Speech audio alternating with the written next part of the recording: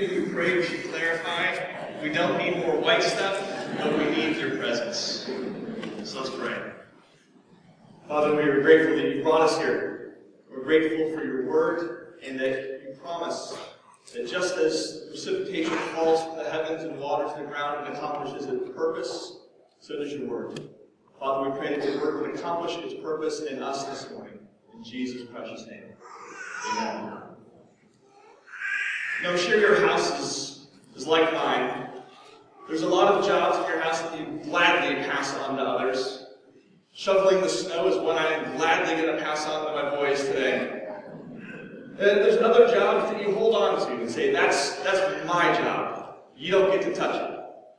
For my wife, it's the checkbook. I am not allowed to touch the checkbook. For me, it's putting things together. Toys, sheds, furniture. Definitely furniture. I'm the one that puts it together. That wasn't always the case. I remember when we were first married, Lynn brought home a microwave cart. You know, one of those kind that you buy at Kmart or Walmart, the kind of prefab stuff, and you put it together. And she asked me to put it together, but I wasn't getting to it quickly enough, so she decided to do it herself. I don't know what she did, but I know that for the next 5 years we had a cart that leaned about 10 degrees to the side. I suspect she had extra pieces left over at the end of her construction project and just discarded them. For 10 years we lived with this microwave cart that looked like it was about to fall over. There's a leaning tower of microwave carts. It was wonky. You know, sometimes our view of the Christian life or even of the gospel can get a little off kilter. I think that happens because our picture of what it's supposed to look like gets shrunk, and we make it all about one thing. And when we make it all about one thing, there's these pieces that don't quite fit. So we leave them out. We discard them. Or we jam them in somehow. And the book of Ephesians kind of sets the picture straight. And it says, the gospel is bigger than you think. And it includes all of these pieces, like grace, and faith, and holiness, and good works, and the church, and of course, Jesus Christ. The book of Ephesians gives us this big picture of the gospel and this big picture of the Christian life that incorporates all these essential truths. And the book of Ephesians was written in it's kind of a different book than Galatians or Corinthians, the last couple of books we've looked at. Ephesians wasn't written to combat a heresy like the letter of Galatia was.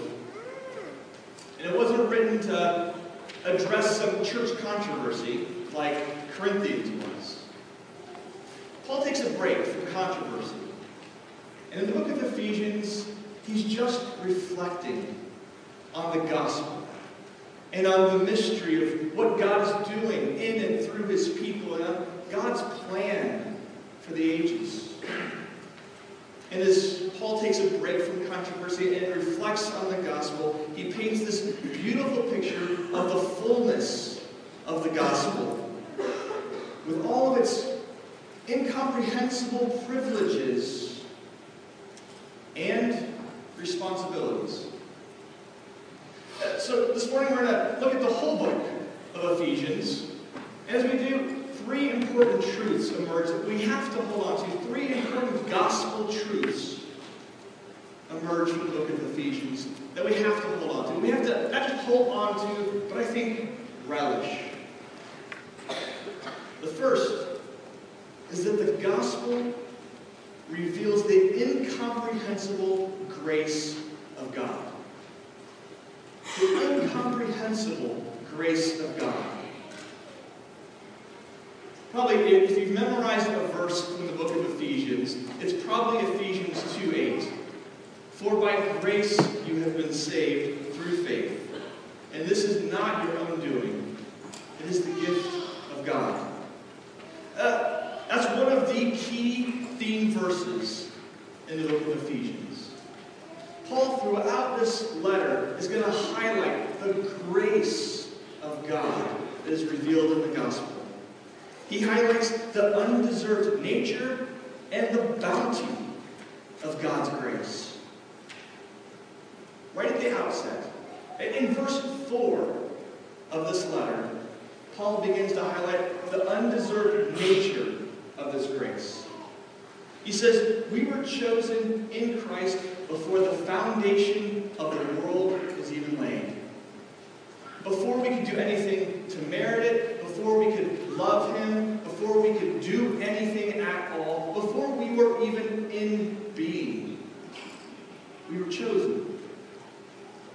And he continues and said, we were predestined to be adopted to the praise of His glory, to the praise of His grace.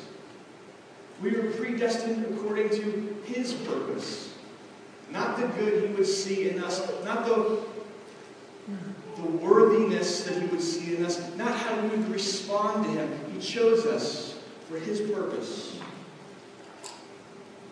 And as we are chosen, and as we are predestined for adoption, we receive, he says, the forgiveness of our sins and redemption. That's what we bring to this equation: sin and trespass that needs to be forgiven. God's grace is undeserved. Paul says in chapter 2, we were dead in our trespasses. We followed the course of this world and the prince of this world. We lived according to the desires of our flesh and the passions of our bodies. He's highlighting that this grace that comes to us in the gospel is completely undeserved, but it's bountiful. It's abounding. Paul's overwhelmed by the immeasurable grace of God. Just a couple weeks ago, we were sorting through old family videos, and we came across a video from Christmas. It was about 7 years ago. And our kids were obviously younger, and just enjoyed watching them unwrap a present. Caleb was unwrapping a present, and it was a little kid video camera. You know, you take videos of his brothers doing things. And I don't know what he wanted it for, but it was a gift that he really wanted that Christmas. And as he opens it up, he's jumping around and going crazy, and he says the word awesome like 25 times. It's awesome, it's awesome. When you read the book of Ephesians, you need to visualize Paul jumping around and saying, this is awesome. Now, Paul wasn't 7 years old when he read it, so he has a larger vocabulary than that. But he uses all these phrases that appear nowhere else in the New Testament, just here in Ephesians, because he's so overwhelmed by the grace of God. He refers to it as God's glorious grace. It's not boring grace, not mundane grace, it's glorious. He speaks of the riches of God's grace. That phrase appears twice in the entire Bible, both times here in Ephesians. The riches of God's grace, which He lavishes on us. He doesn't dole it out in a miserly fashion. He lavishes it upon us. Again, the word that only appears here in the entire New Testament. We have a glorious inheritance. He speaks of the immeasurable greatness of God's power that is brought to bear for His people. He's not just merciful, He's rich in mercy. Immeasurable riches of His grace and kindness, he says. And here's my favorite. He doesn't just love us. He loves us with a great love. Nowhere else in the Bible do you see that phrase, but it's here in Ephesians. God loves you with a great love. He's so overwhelmed by this that as he's praying for the church in chapter 3, he says, here's my prayer for you. That God will strengthen your innermost being with his power, so that you may know the love of Christ that surpasses knowledge. Do you catch that? I want you to know the love of Christ. A love that surpasses knowledge. It's so beyond the scope of your ability to know and comprehend, you need God to strengthen your inner being so that you can comprehend it. That's the greatness of God's love and grace and mercy. And it's by this grace, Paul says, that we are saved. You know, in other places of the Bible, the New Testament, we're told what we're saved from. Condemnation, wrath, hell. But that's not Paul's focus in Ephesians. In Ephesians, Paul focuses on what we're saved for. We're saved for adoption, he says. Again, chapter 1, verse 4, you were chosen in Christ to be adopted. Other passages, Romans, for example, Galatians, speak about justification in this legal declaration that you're now right with God, and that's Paul. Paul affirms that, but he kind of blows right past that into this more familial language. You have been adopted into God's family by his grace, by his love. And because you are his son, you now have an inheritance, this glorious inheritance. And God has sealed you with the Holy Spirit as a guarantee that you will receive your full inheritance. Adoption, inheritance, that's what we're saved for. But Paul doesn't stop there. He says, you know what? I need a summary word. What? Every spiritual blessing. That's what you're saved for. Every spiritual blessing in Jesus Christ. This first section, chapters 1 and 2, and actually 3, are the doctrinal sections of this book. And we tend to think of doctrine as this really heady stuff, right? And we're a heady bunch. We like to parse everything out. But Paul is not writing this doctrinal section just to impact your heads. He wants it to move to the heart, too.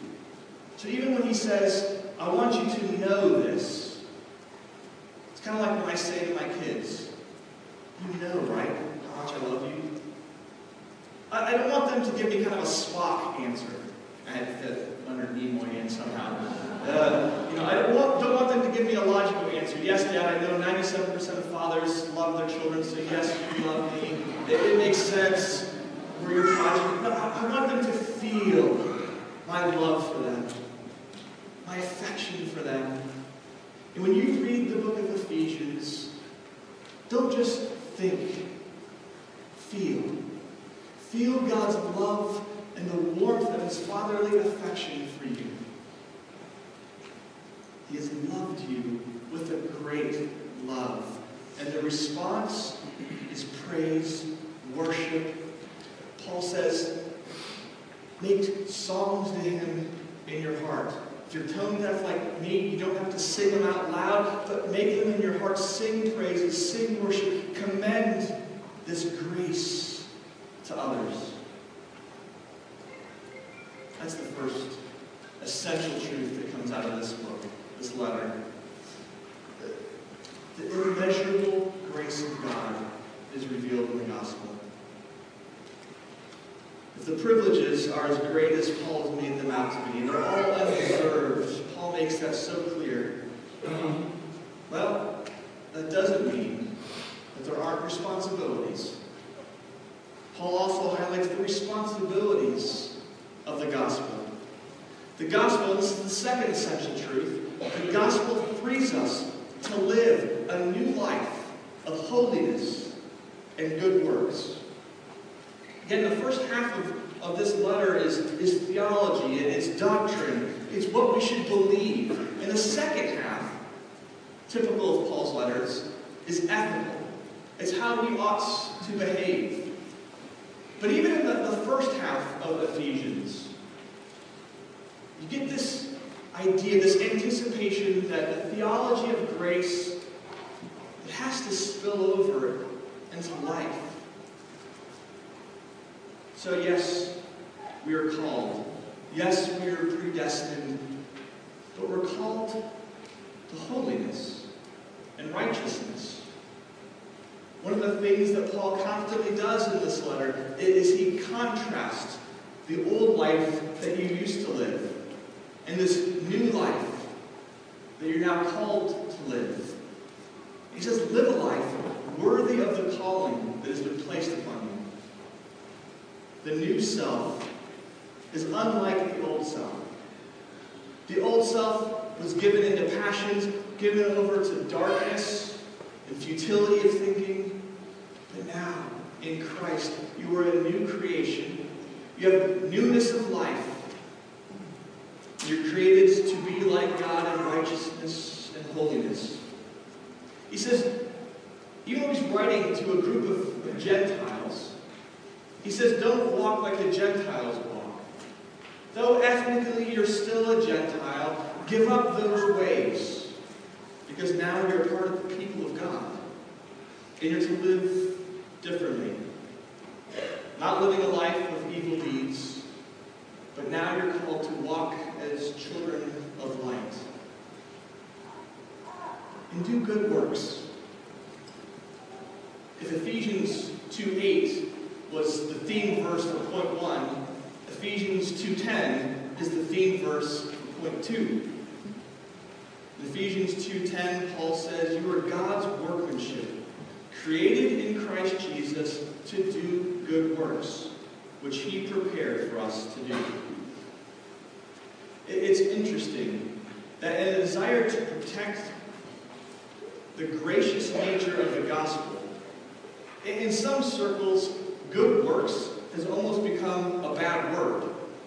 You don't want to emphasize good works because you might turn the gospel into something other than grace-based. But Paul wasn't afraid of that. He said, you're saved by grace, but now go and do good works. You were created for that purpose. And God's already prepared them in advance for you to do. So step into your purpose. Step into what God has planned and prepared for you to do, and do it. Do good works.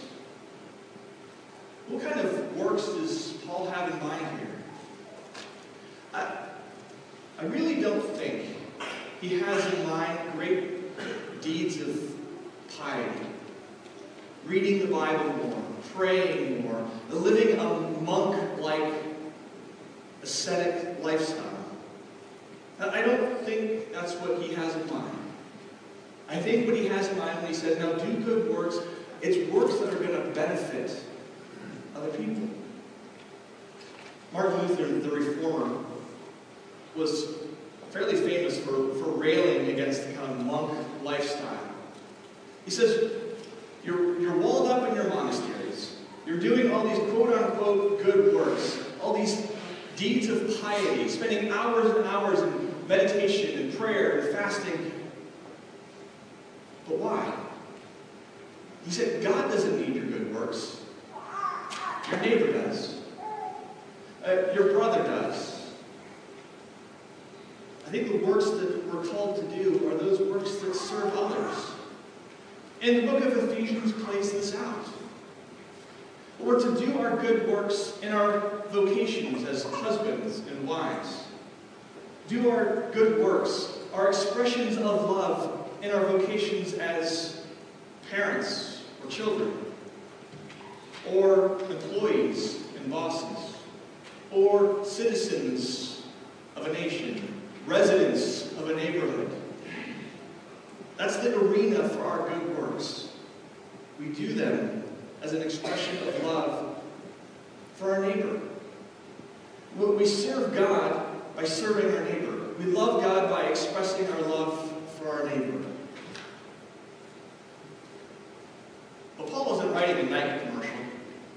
He's not just saying, just do it. Just do this life of holiness. Just do these good works. He also tells you how. How do you go about doing this? How do you go about being this? Well, you put on the full armor of God. It's not just a matter of buckling down, working harder, trying your best. It's a matter of training, but training smart. And putting on the belt of truth, and the helmet of salvation, and taking up the shield of faith, and the sword of the Spirit, which is the Word of God, and being in constant prayer. So that through these means of grace, God changes us. He transforms us. He makes us holy. He makes us loving. So that these good deeds aren't just works we do. They're expressions of an interchange. They're expressions of a heart for God and for others. It's not just trying harder and better. Not just trying in your own strength. It's availing yourself of the strength that God provides. We're being created through the gospel of grace. We're being recreated to be new men, new women. And this is all in the context of a new humanity that Christ has created. God in Christ is reconstituting humanity in the church. And the third truth that you see in Paul's letter here is that the gospel binds us together in one new man. The book of Ephesians has what might be the highest doctrine of the church in any of Paul's letters. He speaks about the church as a body. He says we're all members of one another. And the church is a holy temple. Christ is the cornerstone, and we're being built up in Christ. And we're the dwelling place of God. And not just we as individuals, but we, corporately, the church, are the dwelling place of God. The household of God, the church, is the household of God. God our Father, and we, brothers and sisters, together in the household. But Paul also says that God is creating one new man. One new man.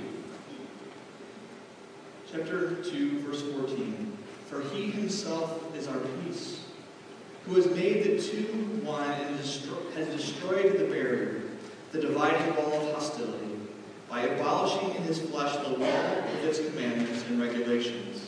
His purpose was to create in himself one new man out of the two, thus making peace. And in this one body to reconcile both of them to God through the cross, by which he put to death their hostility. When sin entered the world, it not only destroyed the vertical relationship between us and God, it did great damage to the horizontal relationships between men and women. Sin wreaked havoc, not just on our relationship with God, but on humanity. And you see that immediately after sin, God says this fundamental unit of humanity, the family, is going to be greatly, greatly disrupted now. And in the first generation after the fall, Cain kills Abel. And as the story progresses, you get to the Tower of Babel, where sin has utterly confused, utterly divided, wreaked havoc on humanity and unity. But God enters the picture. He's always there. But he enters it redeemingly, to put back together what sin was destroying. And in Christ, that dividing wall of hostility has been torn down. And there's now no Jew, no Greek, no Gentile, no barbarian, Scythian, slave, free, male, female. There's unity in the body of Christ. Paul emphasizes this truth that we are one so beautifully in chapter 4. In chapter 4, he highlights 7 things, 7 foundations for our unity. We have 7 more points to go this week. No, I'm kidding. 7 foundations of our unity. There's one body. One body. We might look in the telephone directory and see all these churches listed and say, oh, there's many bodies. No, there's one body. We're all the body of Christ. And there's one Spirit who indwells all and gives life to all the church. And there's one hope. There's one Lord, he says. It is not Caesar. It's not Calvin or Luther or Wesley or N.T. Wright or John Piper or, frankly, it's not Paul or Peter. There's one Lord, Jesus Christ. And there's one faith. And one baptism that binds us all together. And one God and Father of us all. 7 affirmations, 7 foundations of our unity, showing that we are this one new man. We are this humanity that God is reconstituting in Christ. And that unity is so needed. Consider our world for just a moment. How scarce, how precious is unity. Where can you find it? In our nation? No. Where can you find unity? The church. The church is supposed to be this place where we display the one new man that God is creating us to be. It's precious. It's a rare commodity. And we should find unity in the church. One Lord, one faith, one baptism. So, well, Dan, what about all the denominations? What about all the schisms throughout the history of the church? You know what? Those are important to think about. I'm much more concerned about how unity gets displayed here, in this body, in this church. And at ECC, I see such beautiful displays of unity. It's just amazing. It's a unity that's not based on uniformity. We are so diverse. At times it's maddening, isn't it? But it's beautiful. Attend an ACG, attend a small group, and just dip your toe into the diversity. As those groups begin to engage topics like social justice, or politics, or baptism, or the book of Revelation, or the book of Hebrews, or name another book. All the diversity begins to emerge, and we have these wonderful, rich, sometimes heated discussions. And then we walk out, we step into worship, and we praise the one Lord, and we affirm the one faith. The center holds. We can debate and argue and have fun with all the things that are on the fringe, but the center holds and we celebrate the center. That's what defines us. Not a pet issue, not a pet doctrine. The center. Jesus Christ. One Lord, one faith, one baptism. I love how that comes to expression here in this place of unity and diversity. And I love how it's lived out in love for one another. I have never been in a church that grieves as well when others are grieving. That rallies around those who are struggling because of a sick child, or a health issue, or a loss of a job. We grieve, we hurt, we celebrate. We do all these things together because we display, we live out this unity. One Lord, one faith, one baptism. That's not saying that there aren't challenges. That's not to say that there aren't things that threaten that unity. Threaten to tempt us to give up the core and rally around secondary issues. Because those challenges are there, we need to hear the admonitions from the book of Ephesians 2. Paul says, put away all talk that doesn't build up.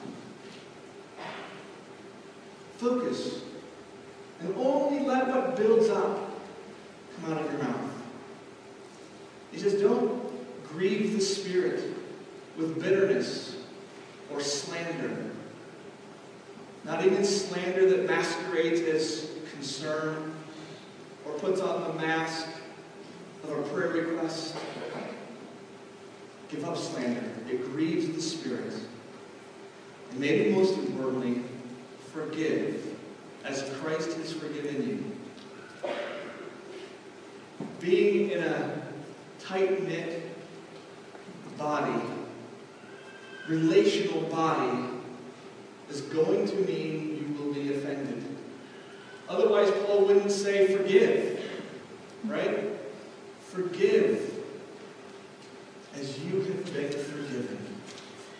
Freely, abundantly, undeservedly you have been forgiven. Extend that grace of forgiveness to others. And be eager, he says, to maintain the unity of the Spirit. I actually like the NIV translation even better.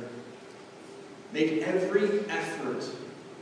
The word can be translated, make an intense effort to maintain the unity of the Spirit. Because it is a precious commodity, because it will be challenged, because it will be threatened, because it is so important to be a witness to the world.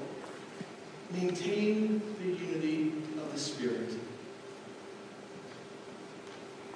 Three things the book of Ephesians tells us. The gospel reveals the incomprehensible grace of God. The gospel frees us to live new and holy lives. And the gospel binds us together. And all of this is true in Christ. That phrase, in Christ or in Him, shows up 30 times in this short letter. It is in Christ that we are chosen. In Christ that we are redeemed. In Christ we are saved. In Christ we are being built up into this new man. In Christ that this new life is being lived out. The gospel proclamation is that God, in Christ, is remedying sin and all its effects. He's overcoming alienation between God and man. He's overcoming sin's tyranny in our life and freeing us to live new and holy lives. And He's binding us together in the church, all to the praise of His glorious grace. That's Paul's word to us in the book of Ephesians. I pray that the Spirit would be working so that we would take it, treasure it, and live it. Would you pray with me? Father, we are grateful for how your word comes alive to us, how it gives us life. Father, we pray that through your word, your Spirit would be working, that you would be building us up into the church, that you would have us to be a church that is built on the cornerstone of Jesus Christ, a church that is a beacon to your world, a beacon of your grace and of your love, of your great and incomprehensible love. Father, we pray that as we celebrate the redemption we have in Jesus Christ, you would use this meal that we celebrate this morning to bind this